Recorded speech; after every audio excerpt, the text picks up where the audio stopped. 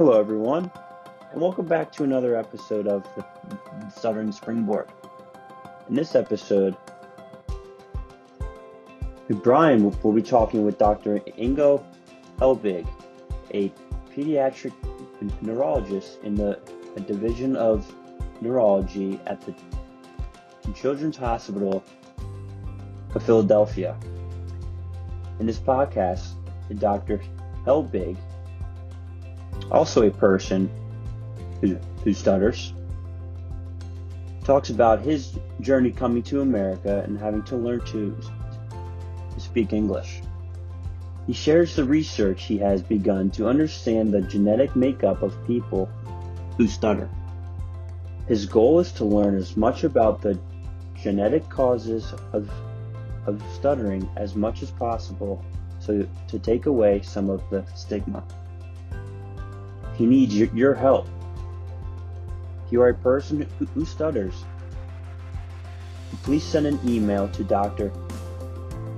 Helbig at helbigi@chop.edu to participate in the genetic study. It's a simple study that only requires a saliva sample. If you are interested, please get in contact with him. We need your help. Okay, welcome to the Stuttering Springboard, a podcast put on by the Nolan Stuttering Foundation, focused on helping young people spring to the next level in life and educate the population on what it means to be a person who stutters and the experiences that they have. I am so excited today to have as a guest Dr. Ingo Helbig, a pediatric neurologist in the Division of Neurology and the Director of Genomic Science at Children's Hospital of Philadelphia. He went to school in Germany at the University of Heidelberg. He did his residency in child neurology at Children's Hospital in Philadelphia. Ingo visited with myself and Dr. Joe Donaher and a group of about a dozen teenagers last June, and it was about as memorable of an event as I had last year. He explained his journey as a physician who stutters from Germany, but also a really cool study he's doing on genetic makeup of people who stutter and the possible hereditary nature of stuttering. So welcome, Ingo. It's so great to have you here. Ryan, thank you so much. This was a kind of great introduction. I'm very excited to be here. It's so great. Well, to get started, can you tell us a little bit about your role at Children's Hospital? What do you do on a day-to-day basis? What's your life like there? Yeah, so it's actually a relatively kind of special role that I have at Children's Hospital of Philadelphia. So I'm one of the physicians in our division of neurology. So I see children who have brain disorders. And I, in a way, specialize in genetic causes of brain disorders, mainly epilepsy. And in addition to kind of seeing patients in my clinic, I run a research group that looks at kind of gene discovery and trying to kind of do data mining to better understand genetic brain disorders. How did you get into that field? It's such a specialty field. How did you go? That is really deep. I probably didn't say no at some point. I actually don't remember. So for me, this started out when I did my medical thesis in Germany, and I worked on brain proteins.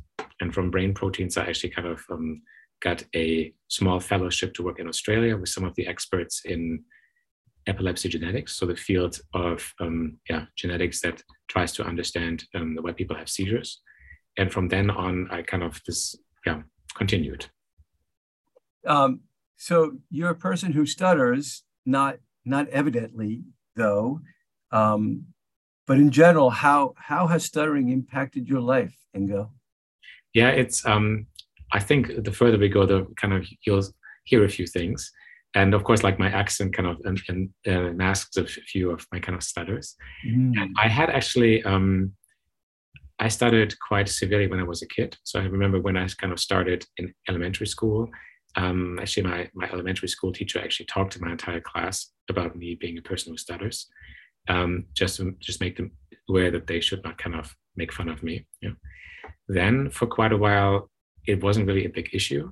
And then my stutter kind of became a bigger issue again when I actually started speaking English. You know? So kind of when you start speaking English. Exactly. So I did my research in Heidelberg, Germany, in an English-speaking lab, and this was kind of really, really difficult for me. So especially this was a neuroscience lab, and there are like a few kind of words in neuroscience that I really have problems with. One word is the word glutamate, which is like the main neurotransmitter. That's a tough word. And it makes it actually especially kind of hard if you work in a lab that works on glutamate receptors. Yeah. So there was no way for me to get around this. And even now, I don't say glutamate, I say glutamate, just to have a little bit of a tendency or a trick there to overcome this. Yeah. So this was an issue there. And then I basically, I spent a year in the US for medical school. And I met one of my mentors there who kind of is a speech therapist. And what I really liked is that the way that he approached my stutter is actually much differently than people would do this in Germany. So he was recording me and asked me, Ingo, how do you think your stutter was? And I said, well, I think I had like 2 or 3 blocks. And he said, well, Ingo, don't kind of deceive yourself. You stuttered on every 5th word. And I think this is the idea that sometimes I think people who stutter, we're actually quite good at masking some of our stutters, you know? And so I don't even realize this myself sometimes. You know, later on, I think I'm going to jump to it now. Yeah. Were you a covert stutterer like me? Like, did you? I spent a lifetime hiding the fact that I stutter. Yeah. By all kinds of ways, right? Did you ever do that? So what I typically connect with covert stutter is actually not sussing out opportunities where you would speak, right? Where you kind of say, you kind of avoid this situation. I don't think that I ever had the chance. I think like my stutter was bad when I was in elementary school. Then I think it got better, but it was always there. You know? And I don't think that I ever kind of had the situation where I kind of did not do something because of my stutter. Good for you. Good for you. I can't say that. And so it's part of my journey here is to run back towards it as fast as I can. I spent a lifetime running from stuttering, hiding every moment. I lived in a kind of a high profile family. My dad was a lawyer and I was expected to be excellent, and to stutter meant I wasn't to myself. And so to not talk meant I wouldn't stutter. Yeah. If you know what I mean, right? I can maybe, I know these thoughts. And for example, I remember when I first started thinking about stuttering research. So this was in Australia when I worked with Angela Morgan, who's one of the academic speech pathologists in Australia, who does many of the genetic studies there. And we actually wrote a research protocol. And I remember that one of my kind of mentors back then actually kind of talked to me and kind of said, why are you working on this? You shouldn't work on your own disease. You know? And I remember that this actually hit me quite hard. And I actually stopped doing this. You know? And I think this is kind of, it is quite close to you. And it's all, I think there's always this kind of feeling of kind of shame linked to it. The fact that it's actually a small thing that you shouldn't bother about, but then it's the big thing. And I think this is where I know this feeling of kind of, running away from it a little bit. Huh? Well, so I'm gonna jump ahead too, because you just hit a word to me. So you hit shame, and one of the questions I have for you is help dispel this myth. People stutter because they're nervous. People stutter because they're nervous. Oh, you must be nervous. Just don't be nervous, and you won't stutter. Yeah. So. And I think for all the listeners who didn't see this, we're on a video cast and Brian was just holding his head and making a face. So this is obviously not true. Of course, people who stutter, they may have more disfluencies when they're kind of in stressful situations, but kind of mistaking disfluencies for some emotional state, is one of the really, really difficult things. So this is something, typically communication is something that we always use. Spoken language is something that we typically, value very, very highly. And then kind of having, this diverse way of speaking, that people stop, that they take their own time, that they basically, like people to kind of listen to them a bit more closely. This makes people uncomfortable. And I think this is where the idea of writing this off as being nervous is probably kind of an easy thing to explain. But it exacerbates it, right? So clearly, because of the self-talk that goes on in our minds about an experience, if we're going to read out loud in school or give a presentation or order something at a Starbucks, and we to say caramel frappuccino might not be easy. So we already stutter in our mind before we stutter. Exactly. Right? So that's part of the nervousness that exacerbates it. So it's like this anticipation, this anxiety that something will actually happen. And then you're kind of building this up and you tense up. And then you have more blocks than you would typically have. I think what I realized is basically like the last few years with increasing Zoom calls, this is kind of really that makes me more disfluent. And I know this from like Zoom calls where you just kind of go around and introduce yourself. And I realized sometimes I really stutter into this, and it's hard for me to not have at least some degree of anticipation there, that kind of this becomes difficult.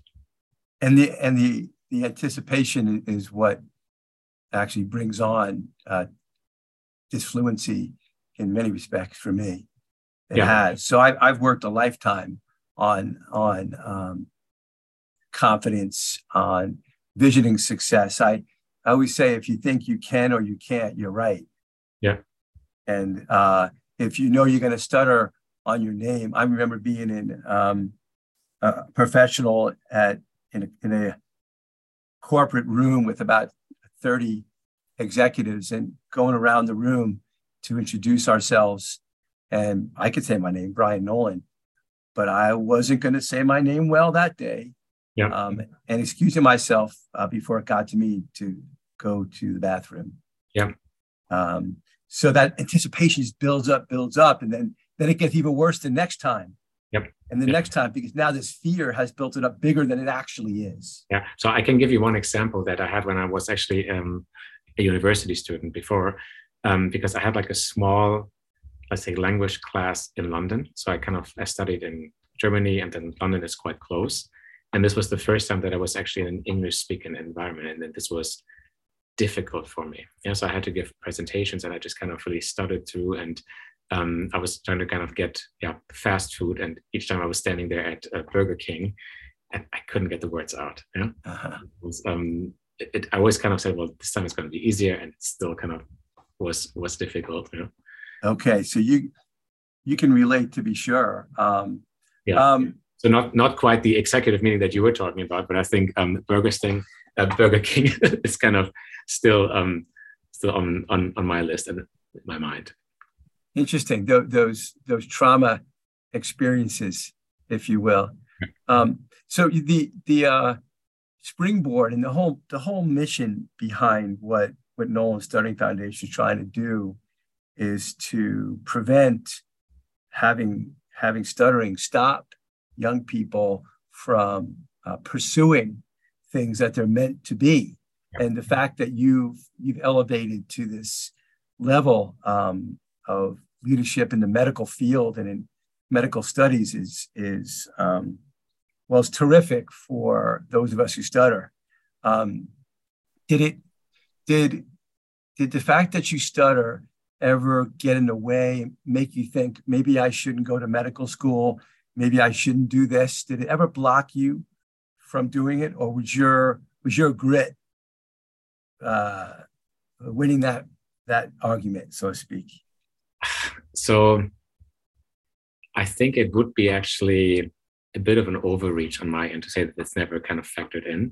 I think what happened to me is that my stutter was not very prominent during the times when I had to make these decisions. So I was already enrolled in university when it got worse. So I was already basically in the US when I had to kind of fight this. There were, just kind of when I think about this, there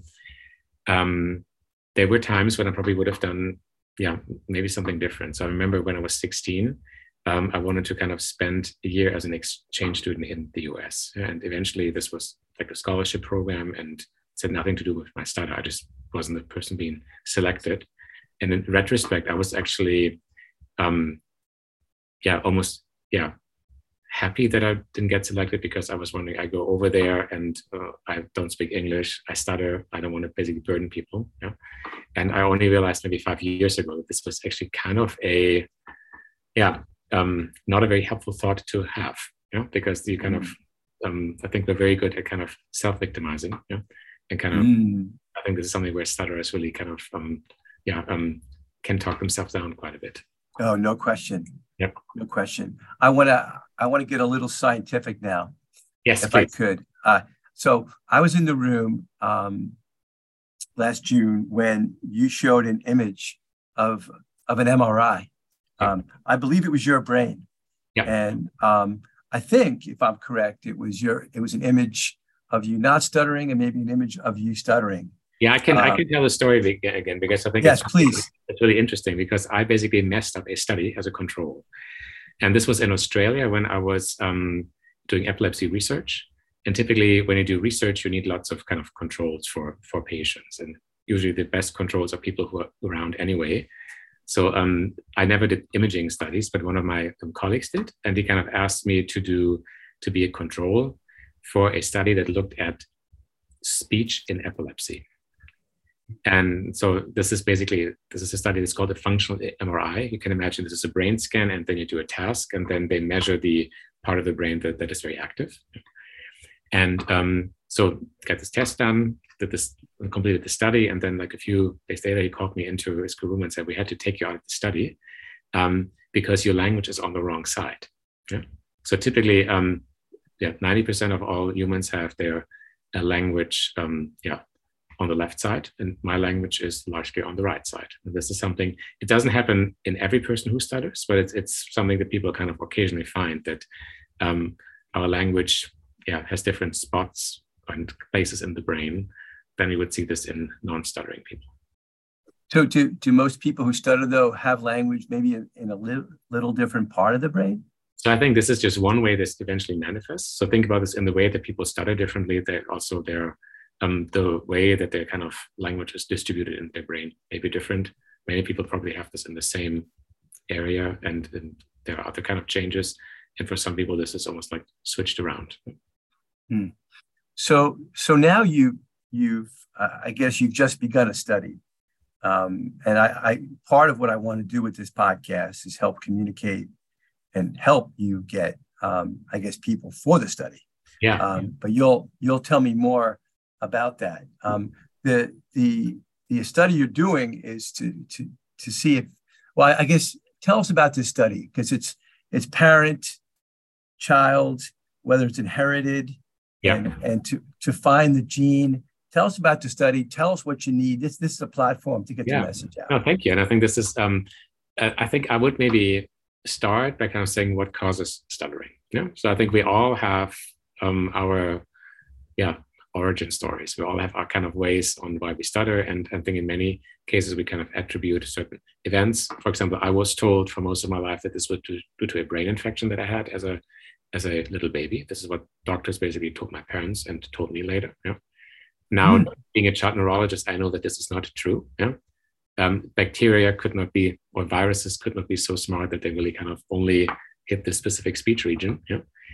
And when we just look at what stuttering causes, and we just kind of take a step back and look at other conditions like stuttering, conditions that we call neurodevelopmental disorders. So those are conditions like ADHD, sometimes conditions like dyslexia. There's actually not a doubt that these conditions have a very strong genetic component. And in each of these kind of studies, or in each of these conditions, there are very, very large genetic studies. And the only condition that really kind of is a big exception is stuttering. So this is kind of, when we think about it, there are studies of like thousands of people who have kind of ADHD or have is dyslexia, even more severe conditions like autism or learning disabilities. Those are very, very large studies, and we've done this in many conditions, but not in stuttering. And this is something that we wanted to change. And this is why we said we've done epilepsy genetic research for decades, basically. And now's the time that we can expand this to the genetics of speech disorders. And stuttering is one particular speech disorder, probably with a very large genetic component. The example I always give, for example, if you had an identical twin, this identical twin would be very likely to stutter too. In more than 80% of cases, identical twins stutter if the other twin stutters. And if you look at siblings, this is much, much less. So I'm a twin. Oh, you are a twin, yes. I'm a twin. He's not identical. Yeah. He looks a bit like me. So he stuttered up until age 5 or 6. Yeah. And then did not. Every now and then he says he may stutter, interestingly enough. But I continue stuttering rather severely through grade school and into high school. Managing it though, but with a lot of shame but yet ultimately grit helped me to persevere and not let it be the case. But I guess where I'm going with that is tell us about this study. It's got a genetic link, and so we're looking for more people to be part of the study. So I'm part of it. Yeah. And do we need more? Is it hard to find people to join the study? It's actually relatively hard to find people who stutter, who are kind of, who are kind of part of the studies. And it's not so much because they're not around. It's just kind of often very difficult where we can actually find them. I think this is where it was useful to kind of to be present at some of the scientific meetings, some of the family meetings. I think kind of being here is very important, because I think what I just want to emphasize to people is that we can only gain from understanding stuttering better. I would just ask people who would like to be part of our studies just to kind of connect with me. Yeah, just for people listening, it's a pretty easy procedure. Basically, it's saliva based, and you send in a sample. So it's about as easy to participate as any study, I think. Exactly. I think this is really, we needed to take blood in the past, and now we can just do this from saliva samples. Yeah. And this really just helps us to understand what we call the genetic architecture of stuttering bit by bit. This is not going to be fast. We already know this, but it's something that we really have to do this to kind of give stuttering a stronger voice. The something you said earlier just piqued my interest, and I can't move on by it. We talked about what causes stuttering, and you mentioned your story about what your parents told you. Whether maybe there's a difference between what causes it and what is actually happening to the speech and the brain to prevent a fluid output, and why sometimes we can be fluid and other times we're not fluid. Yeah. And what's actually happening is there a synapse block happening in the brain? Yeah. So I have the, let's say, tremendous advantage of actually not being a person who kind of needs to do imaging studies. So I can look at this a little bit from a distance. And I think what is actually happening is that fluency is actually very, very tricky. So when you think about what we're doing, we're kind of talking, we're listening at the same time, and then we're spitting out the next word. And there's actually quite a big part of our brain that is involved in keeping us fluid.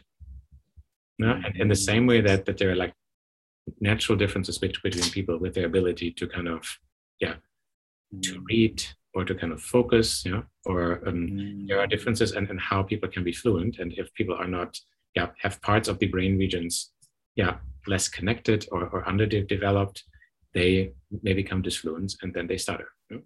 So when you look at this is maybe one perspective that I have as a neurogenetics researcher and clinician, that when I look across the different conditions that we have, this is often due to kind of, what we call brain maturation, how our brain grows, that our brain grows a little less in some areas just as part of the typical variation. Yeah?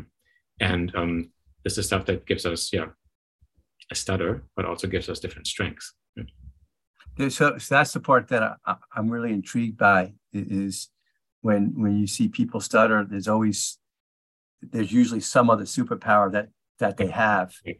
And have you noticed that? I mean, and then you come to realize as you get older, like me, that, hey, stuttering is part of you. And if you didn't stutter, then you wouldn't have the other parts of you that really make you you. Right? Exactly. Yeah. And I mean, I think every person who stutters wishes at some point that they would not stutter or would have never stuttered. You know? And I think this kind of what if is just very hypothetical, because this is part of what we are. I think there's an advantage of sometimes being forced to listen first rather than saying or rather than speaking. And I think what I just realized is that as a person who stutters, you're just inherently good with words. I've seen this from so many people that when it comes to trying to kind of find good expressions, being creative, trying to come up with jokes on the spot. I think this is really something that people who stutter can do very, very well. Yeah. I also think listening. I'm a business coach, and so I coach business leaders, and I have calls like this all day long, and I get like incredibly focused on the person. And I think that came about because when I stuttered, I was always waiting for when I was going to say something next. So I was always I was listening so intently. I don't know if I'd be that way if I didn't stutter.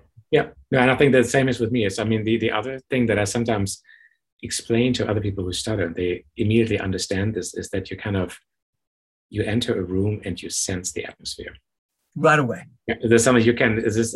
And I don't even realize that there are people who cannot do this, but I think this is something where you enter this room and you just kind of have this tendency to realize you understand whether there's a happy atmosphere or there's something sad. This sometimes even gets you into trouble because you're always asking people, what's wrong with you? And they're like, nothing is wrong with me. I know, I do that all the time. Yeah, I do it all the time.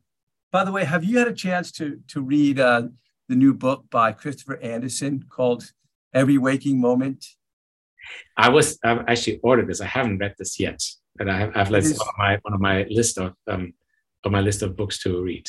He's going to be a podcast guest of mine in 2 weeks. Yeah. It is, I think, groundbreaking work. Yeah. He talks about the stuttering lens. Yeah. And how we have a lens for everything. Yeah. And it goes back to the anticipation and just a tremendous book. So a shout out for everybody listening to get that book. He spent a lifetime deeply understanding his stutter. Yeah. So it's awesome.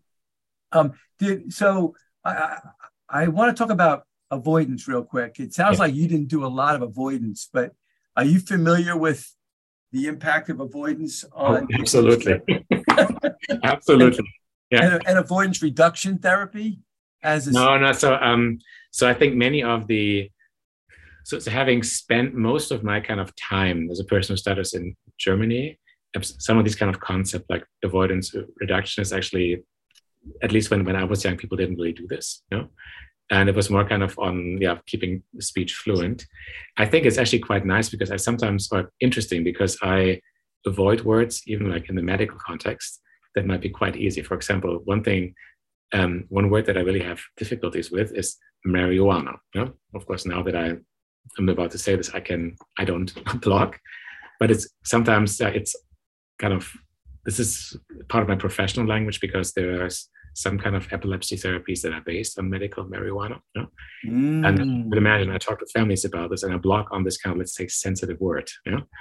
And so this is always an interesting way. And I caught myself the last few years that I was kind of talking about cannabis or pot, but it's like I really switching forced words myself to actually use this word. And what's interesting, part of the lens is that the word's coming, the word's tough, so it's going to be tough to say.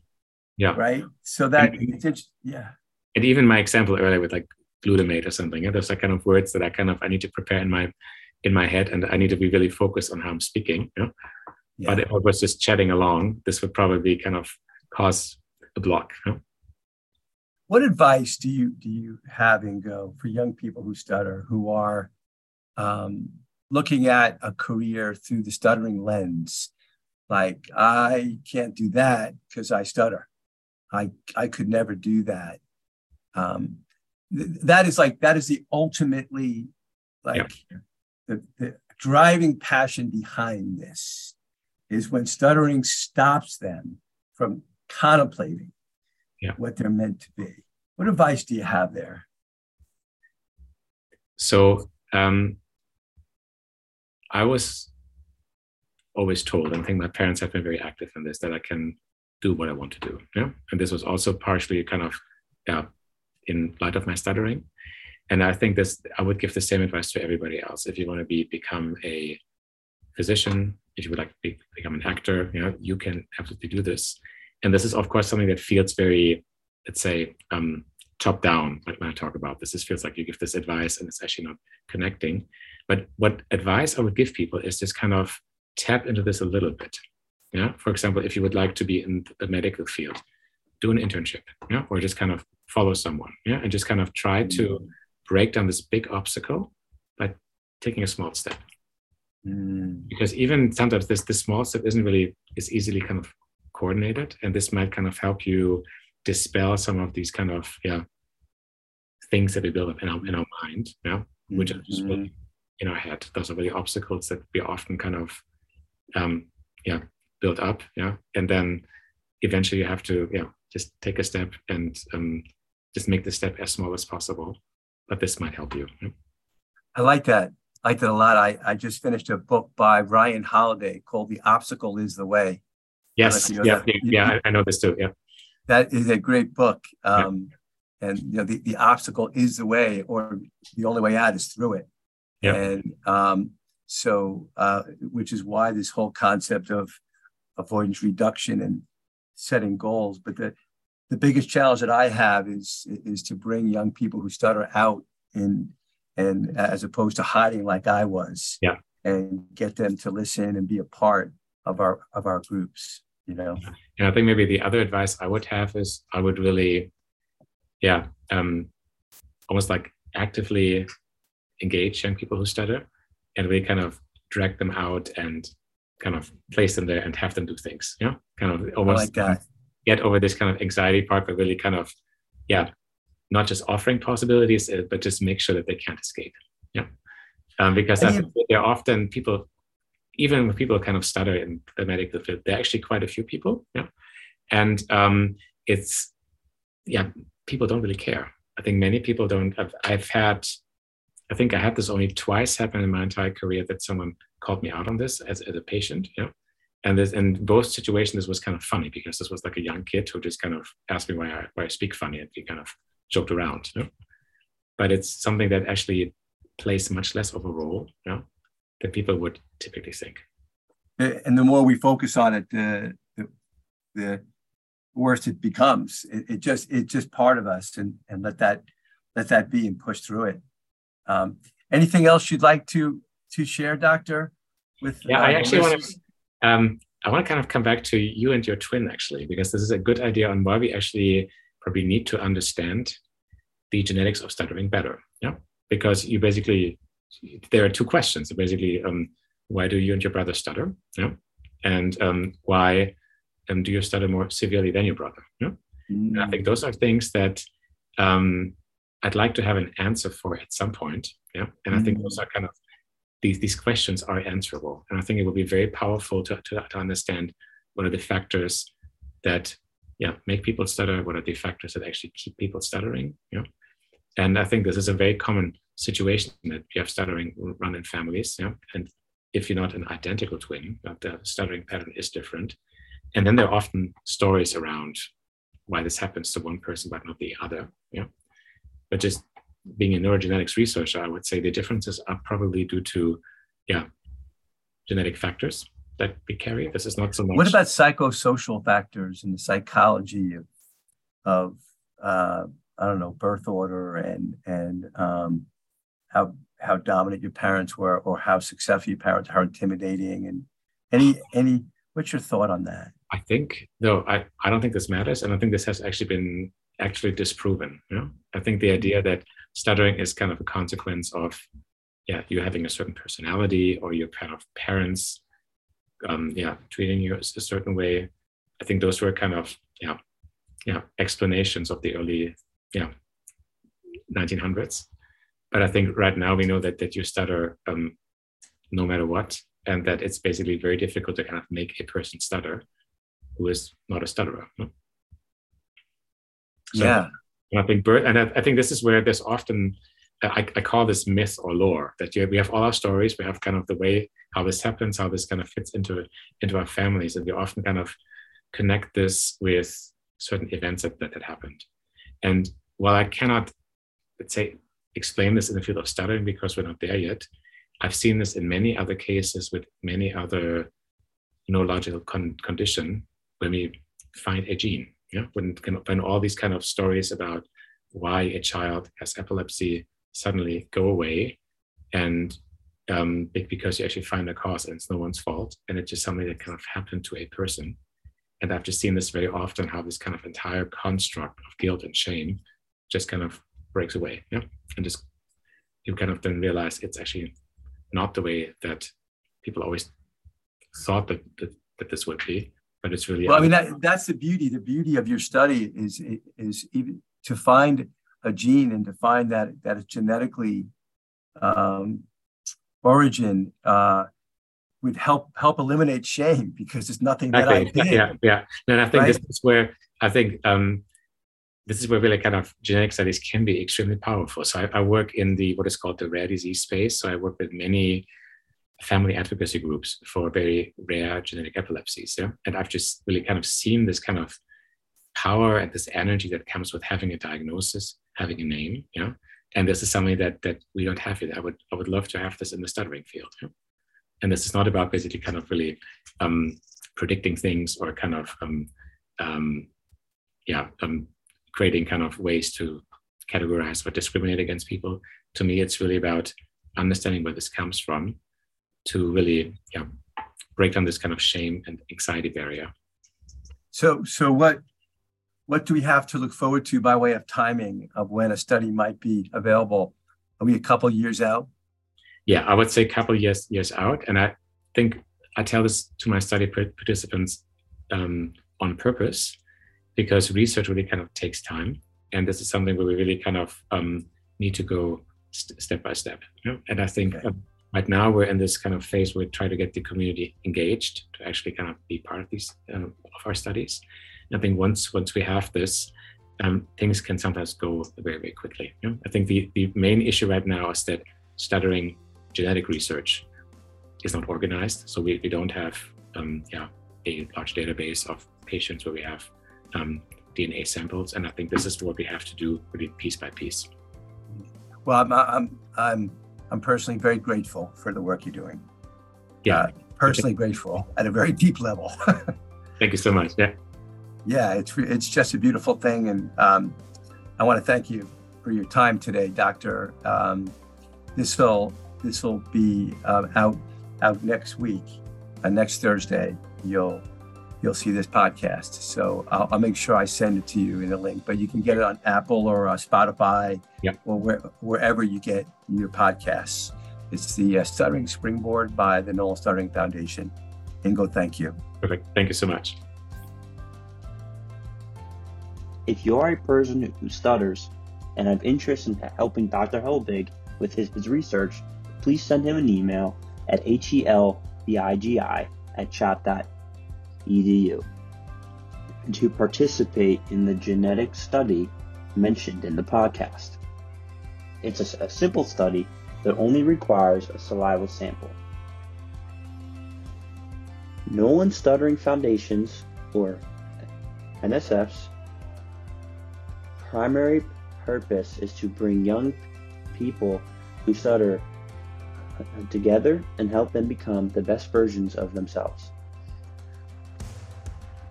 We do this through programming designed to help them share and navigate the unique communication and psychological challenge they experience. NSF helps prepare young people to take the next step in their lives, whether it's high school, college, or your career. For ideas and contributions to the podcast, contact us at info@nolansf.org.